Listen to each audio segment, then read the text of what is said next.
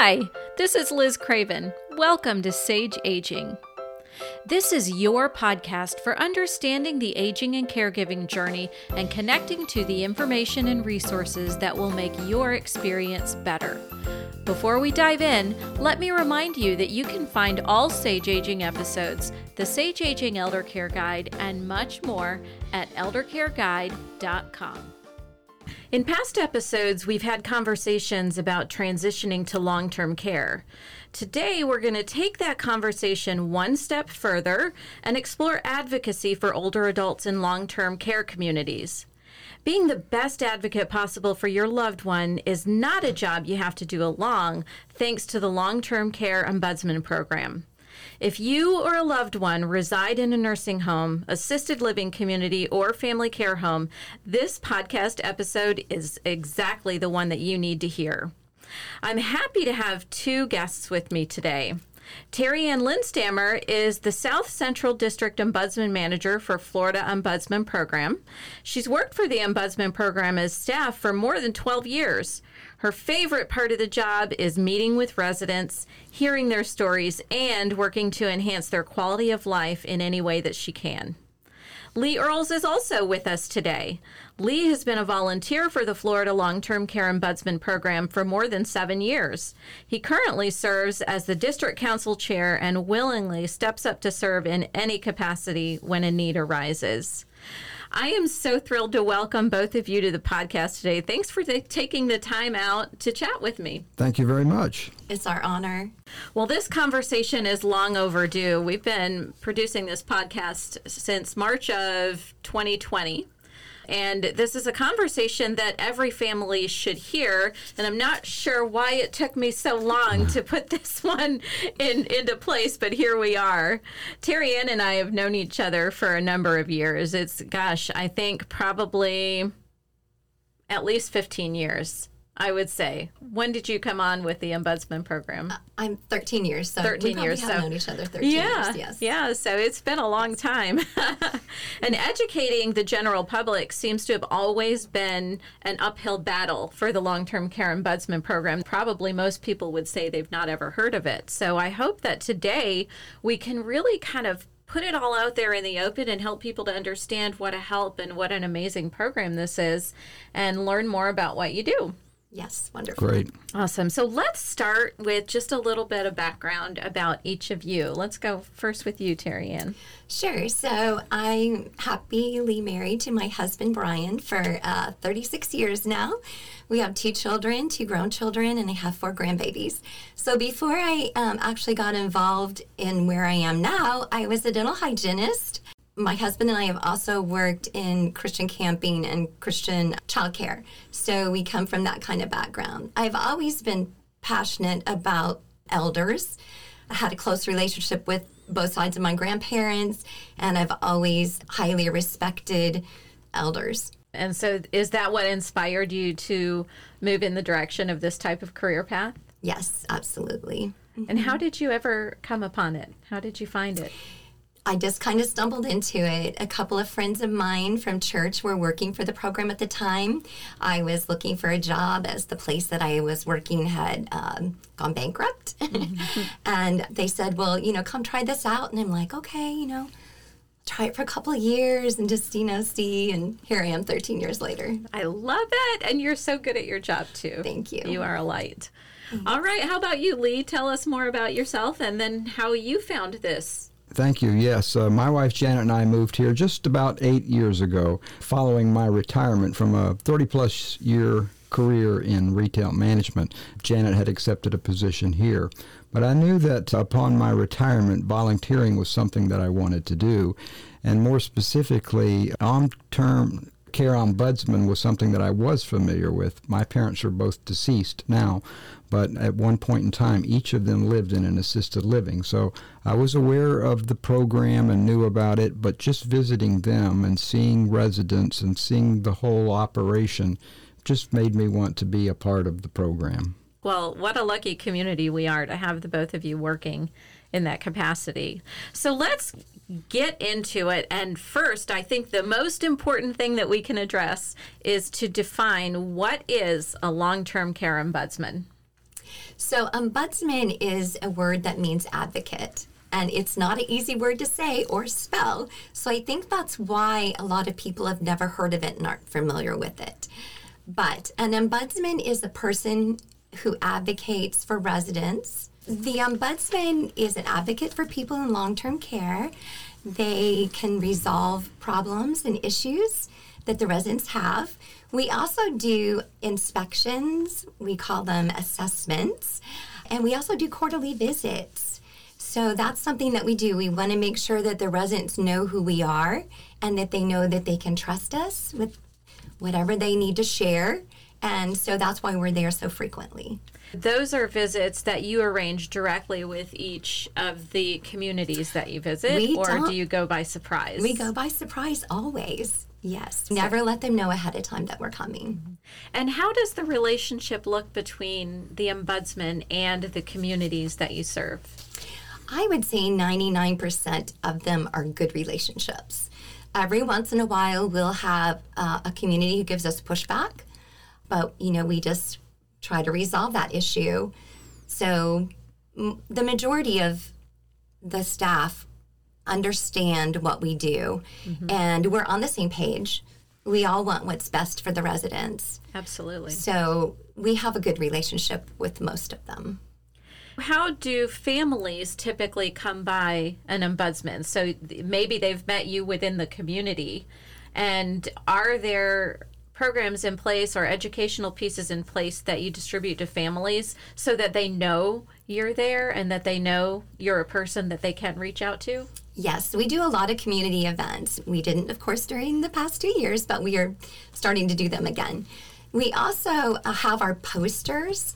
It's required. Well, it used to be required, but all of our facilities still do it. They have our posters hanging in their communities. So in the halls where the residents and their family members can see our information are the residents' rights, and then our name and our phone number and our website. That's another great thing, the Residents' Bill of Rights. That's something I think most people probably are so unfamiliar with.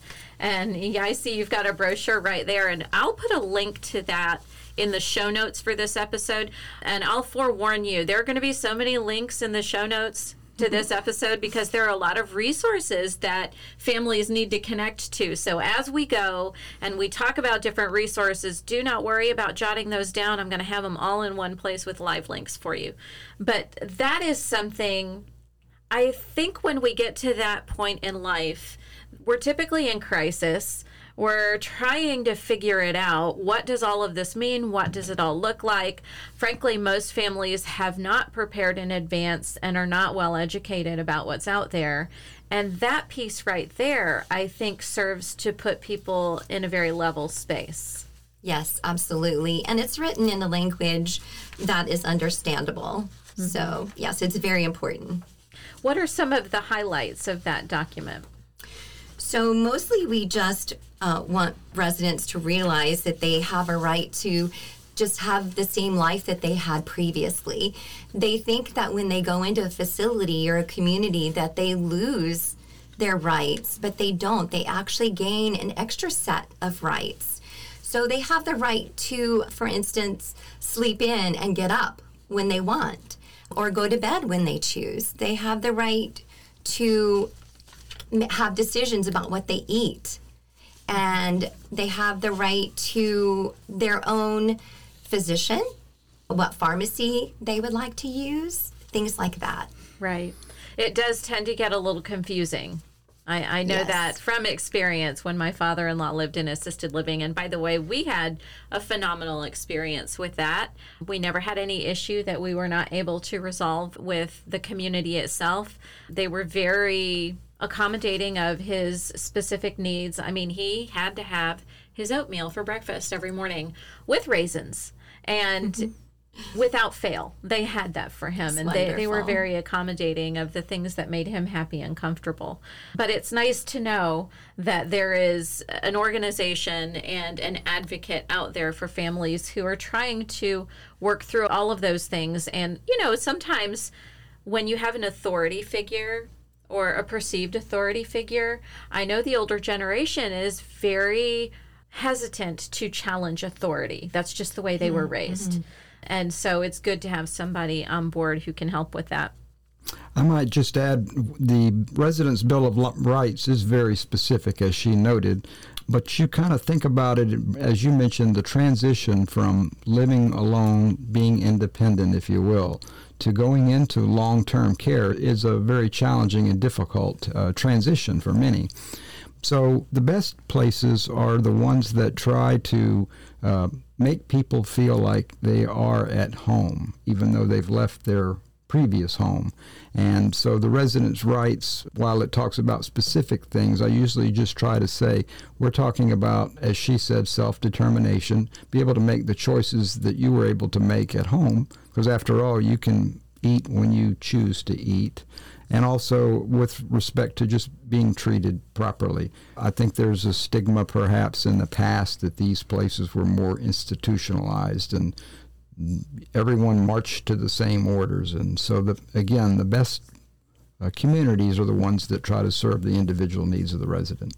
I completely agree with that. And I think that most communities have fallen in line and adapted. It used to be very institutionalized, and I think people are very surprised when they go visit a community and see how resort-like it can be. Yes. Depending on the community you go to. And there are communities of all sizes, those that are really big with tons of activities and places to go and things to do, and then there are those that are small and intimate and feel more like a small neighborhood.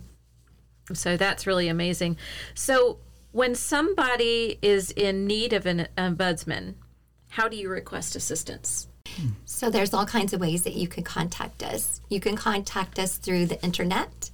You can contact us by phone, and I'm sure you'll provide that number for them. Contact us through the mail. We actually have received letters in the past from people.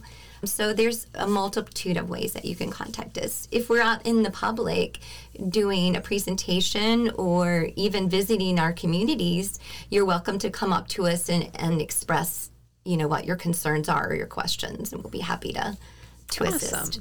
What would you say are some of the most typical scenarios that you help others address? Right now, the biggest complaint we have is that communities are raising their rent.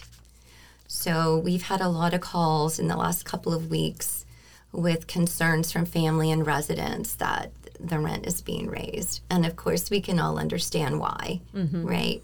So that's a concern. We have the typical ones are lost clothing, the food isn't quite right, staff attitudes, medications not being delivered on time or ordered. Those are our four most frequent. So what does that process look like? A family reaches out to you. What happens next? So we do an intake, and it's entered into the computer. Our ombudsmen are assigned facilities, and so whoever is assigned that facility, we can contact the volunteer, and we ask them if, give them a chance. If you would like to take this case, they're welcome to say, it's not a good time for me, I'm going on vacation, I have family coming in. But we give them opportunity if it's their assigned facility. And then the majority of the time, they always accept it. So they accept their case, and then they begin, and I'll let Lee take over from there. Okay. Well, as she mentioned, depending upon how they contact the Ombudsman program in a number of different ways, and then Terry Ann and her assistant Samantha do a great job of gathering the kind of specific information that's needed. So most typically, if I've been assigned a case, the first thing I would try to do is contact the resident by phone. And a number of different conversations take place. But just to get a little more background, even though we've been provided some notes with what the concerns are, I like to maybe take that opportunity to dig a little bit deeper and find out what I can. Maybe have a little more of a personal conversation with the resident. And of course, we identify who we are and why we're doing that. We also want to get their consent, because that's first, and sometimes we'll receive a verbal consent over the phone. Sometimes it's necessary for us to gather consent when we do visit the facility, if that's needed. Sometimes we're able to resolve something via the phone, and sometimes we do need to make a visit. But once we have their consent, have a little bit of background information on what it is they're asking for, what they're requesting. We kind of do an analysis of what we need to do. Typically interview other residents to see, are they having the same kind of issues? Like, for example, Terry Ann mentioned personal property is one that's a common complaint. And we hear things like, they've lost my hearing aids, they've lost my dentures, they've lost my glasses, or another frequent one is laundry.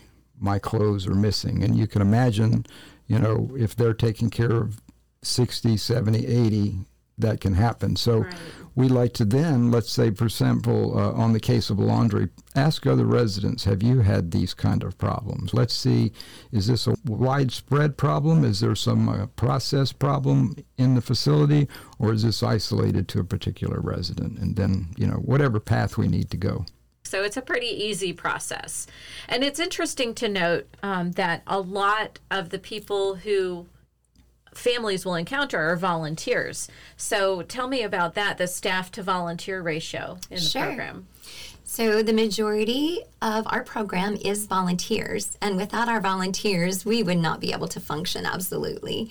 So each office has 1 or 2 staff members. There's a few larger districts throughout the state who might have 2 regions, and so they might have 2 secretaries. But the staff is very small, but our volunteers are more. So right now we have around 200 volunteers across the whole state. Oh, wow. We need about 800. Wow.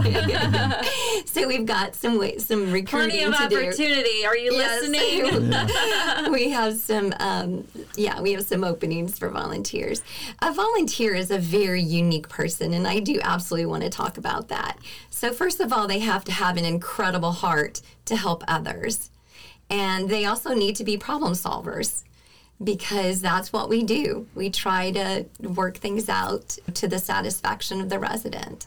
So they do that. They give a huge commitment to us because the work is not easy. And I call it work. They don't get paid, but right. I call it work. It's not easy. Sometimes it can be very emotional because, we hear stories that are heartbreaking often. And so, you have to be strong that way. It is very gratifying to be able to assist a family or their residents. It's very rewarding to be able to get someone what they've needed, or if you've seen a bad situation, to get that, rectified and better for everyone. So it's very, very rewarding. I like to have at least a couple of year commitment from someone because the training is very intense. It takes about 4 months to train a volunteer, but the average, I think, is like less than 2 years that a volunteer stays. I've been very fortunate and blessed to have my volunteers long term. Yeah. For instance, Lee is going on 8 years. It'd be 8 years this summer, actually. That's amazing. That's a really amazing commitment. Mm-hmm. And I have some others who have done just almost that long as well. And there's a huge learning curve to what we do because we need to be familiar with the rules and regulations and the statutes. And we have the federal as well as the state. So it's a lot to wrap your brain around. Absolutely. And I'm glad you mentioned federal because I do want to note for those that are listening from outside of Florida, you have an ombudsman program in your state as well. And again, in the show notes, I'm going to provide you a link so that you can find your local office, but definitely learn more and connect. And would you say that the programs are fairly standard across the board nationally? We do have a lot of the same guidelines from the National Ombudsman Resource Center. So yes, every state has different rules and regulations for their office. Some of the smaller states might only have like one state ombudsman. But yeah, we're blessed to have what we have in the state of Florida. Yes, that would be a big job for that one person, wouldn't it? Yes. Well, what do you think as it relates to who should consider being an ombudsman? Do you need a special skill set, or is that something pretty much any person could walk into after the training? we have had such a wide variety of people. We've had school teachers, we've had doctors, nurses, executives, we've had basically anyone who has a heart and is willing to learn, because we're constantly educating ourselves. Ombudsmen are actually required to have 18 hours of continuing ed each year. And we get more than that. Lee always does 3 times that much. So we do a lot more than that. But it just needs to be someone who has compassion. You do have to, if you don't have it already, you need to acquire a little bit of being able to do some confrontations occasionally. That was one thing I had to develop, because I don't know a lot of people that do like confrontation. Right. But I did have to develop that. It wasn't part of my personality, but I've gotten pretty strong about it. When you see something that you think is injustice or isn't quite right, there's something inside of you that kind of wells up and says, I'm going to try to fix this. Absolutely. Well, that's what advocacy is, isn't it? I think we've all got it within us. Well, Lee, why don't you tell me about one of your favorite encounters during your time as an ombudsman? What's one of your favorite ones? I was thinking about that as we were coming in, and I've had so many joyful experiences. Just the interactions with many of the residents are so good. And Terry Ann mentioned the different ways that we're contacted. We're also proactive. We try to be involved when we know about facilities that might be closing. For example, today's paper contained an article about the possibility of a nursing home in Bartow closing. We try to be involved if there's like a storm damage, something that has anything to do with the building. But the point is, we like to do a follow-through, making sure that these residents will find their next home. Well, one particular instance that stands out to me was a community that had suffered some major damage, and it was putting quite a strain on the residents that were at this facility. They had not, at that point, moved them to another place, but this couple did have to move, and there was an article about them in the paper about their transition from one to the other. And so I read that, and I gave that to Terry Ann and said, I wonder if this is one that we should proactively reach out to, because she had a difficulty in this transition. So we did. We contacted them, and the two of them were together at one place, but because of the challenges of the other place, they were forced to move. But the husband, I think, was on dialysis or whatever.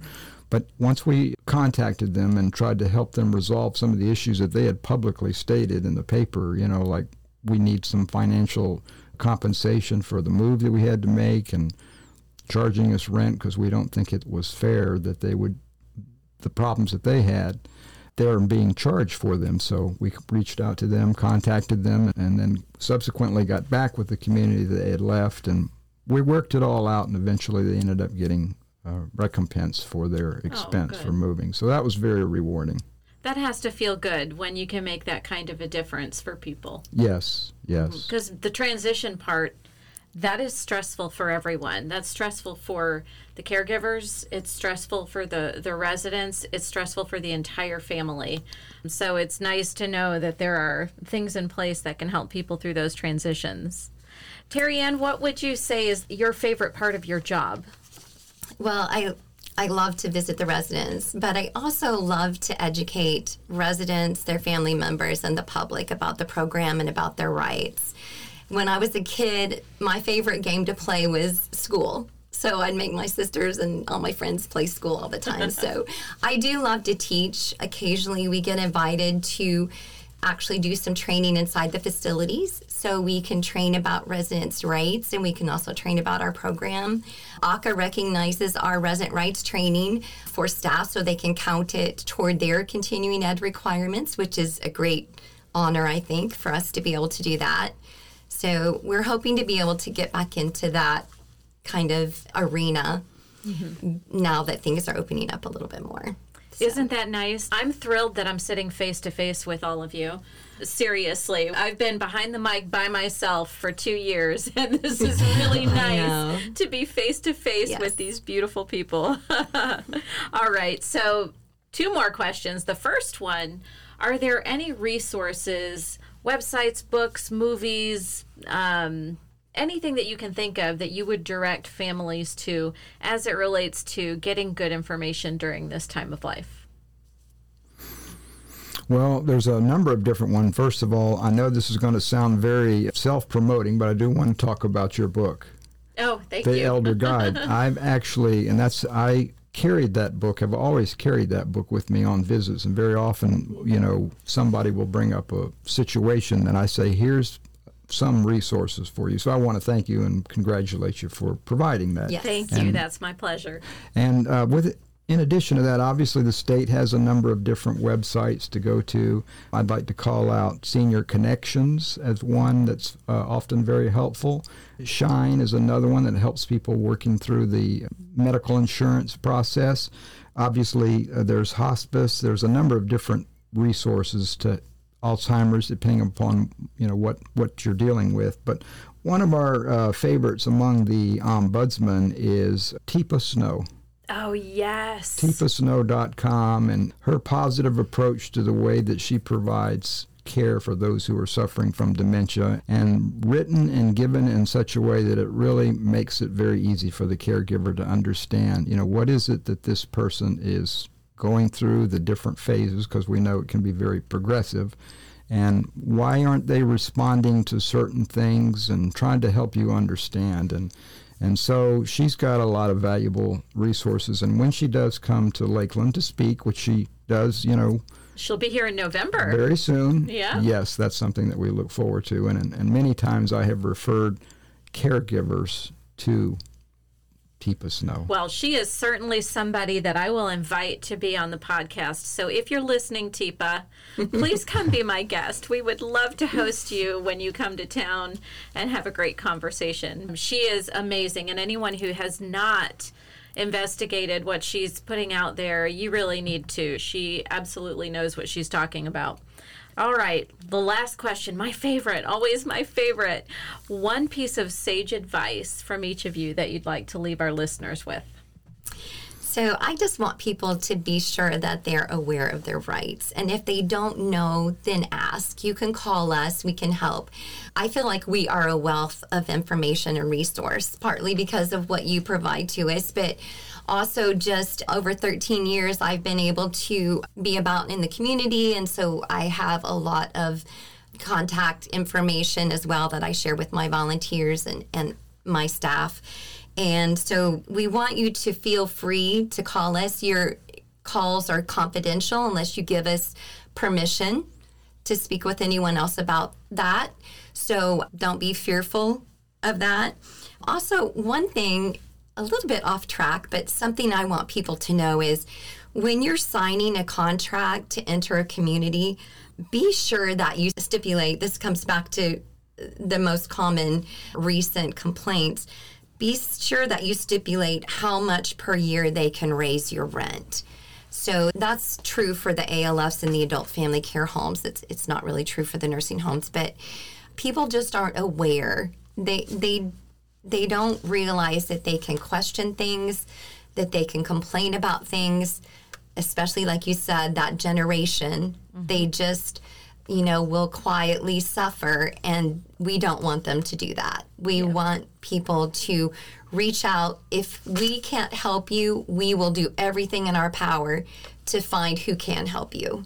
So the moral of that story is dot your I's and cross your T's. Absolutely. How about you, Lee? And I was thinking about it in the context that I know that many people that will be listening to this podcast, they're either family members or they're caregivers, or perhaps they're thinking about what lies ahead. What are the next steps? And I would definitely ask people to make those considerations before you're forced to make something. But having said that, once you are inside a community, whether you're another family member, just a caregiver, or you're part of a group of friends, could be a church or whatever, get engaged and get involved with that community. Find out everything that you can. And many of these communities conduct what they call a care plan, and that's just kind of a multi-discipline approach to get to know the resident, as well as they can. What are their dietary needs, rehabilitation, whatever the case might be, but try to help them and assist them and be a part of that.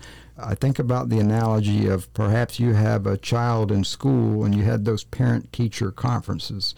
And so, everybody has the same objective. We want the child to succeed, the teacher and you as a parent. But what are the unique things about your child, or what are some things at work that would make your child succeed? And so in this case, what are some of the things that can make this person, this resident, as we talked about earlier, feel more at home in this transition? So be engaged, be involved, don't be afraid to ask questions, get to know the staff, and I think that would be very good advice. I agree. Very good advice indeed. Well, thank you both so much for being with me today. This was fantastic, and I really hope that this serves to guide people to more information and to seek more information as they're dealing with transitions in life. And thank all of you for listening. We'd love to connect to you outside of the podcast arena. You can find us on social media. You can find us on Instagram and Facebook and even Pinterest. So come connect with us there and engage with us and let us know what types of episodes you'd like for us to bring to you. You can also find our website, eldercareguide.com.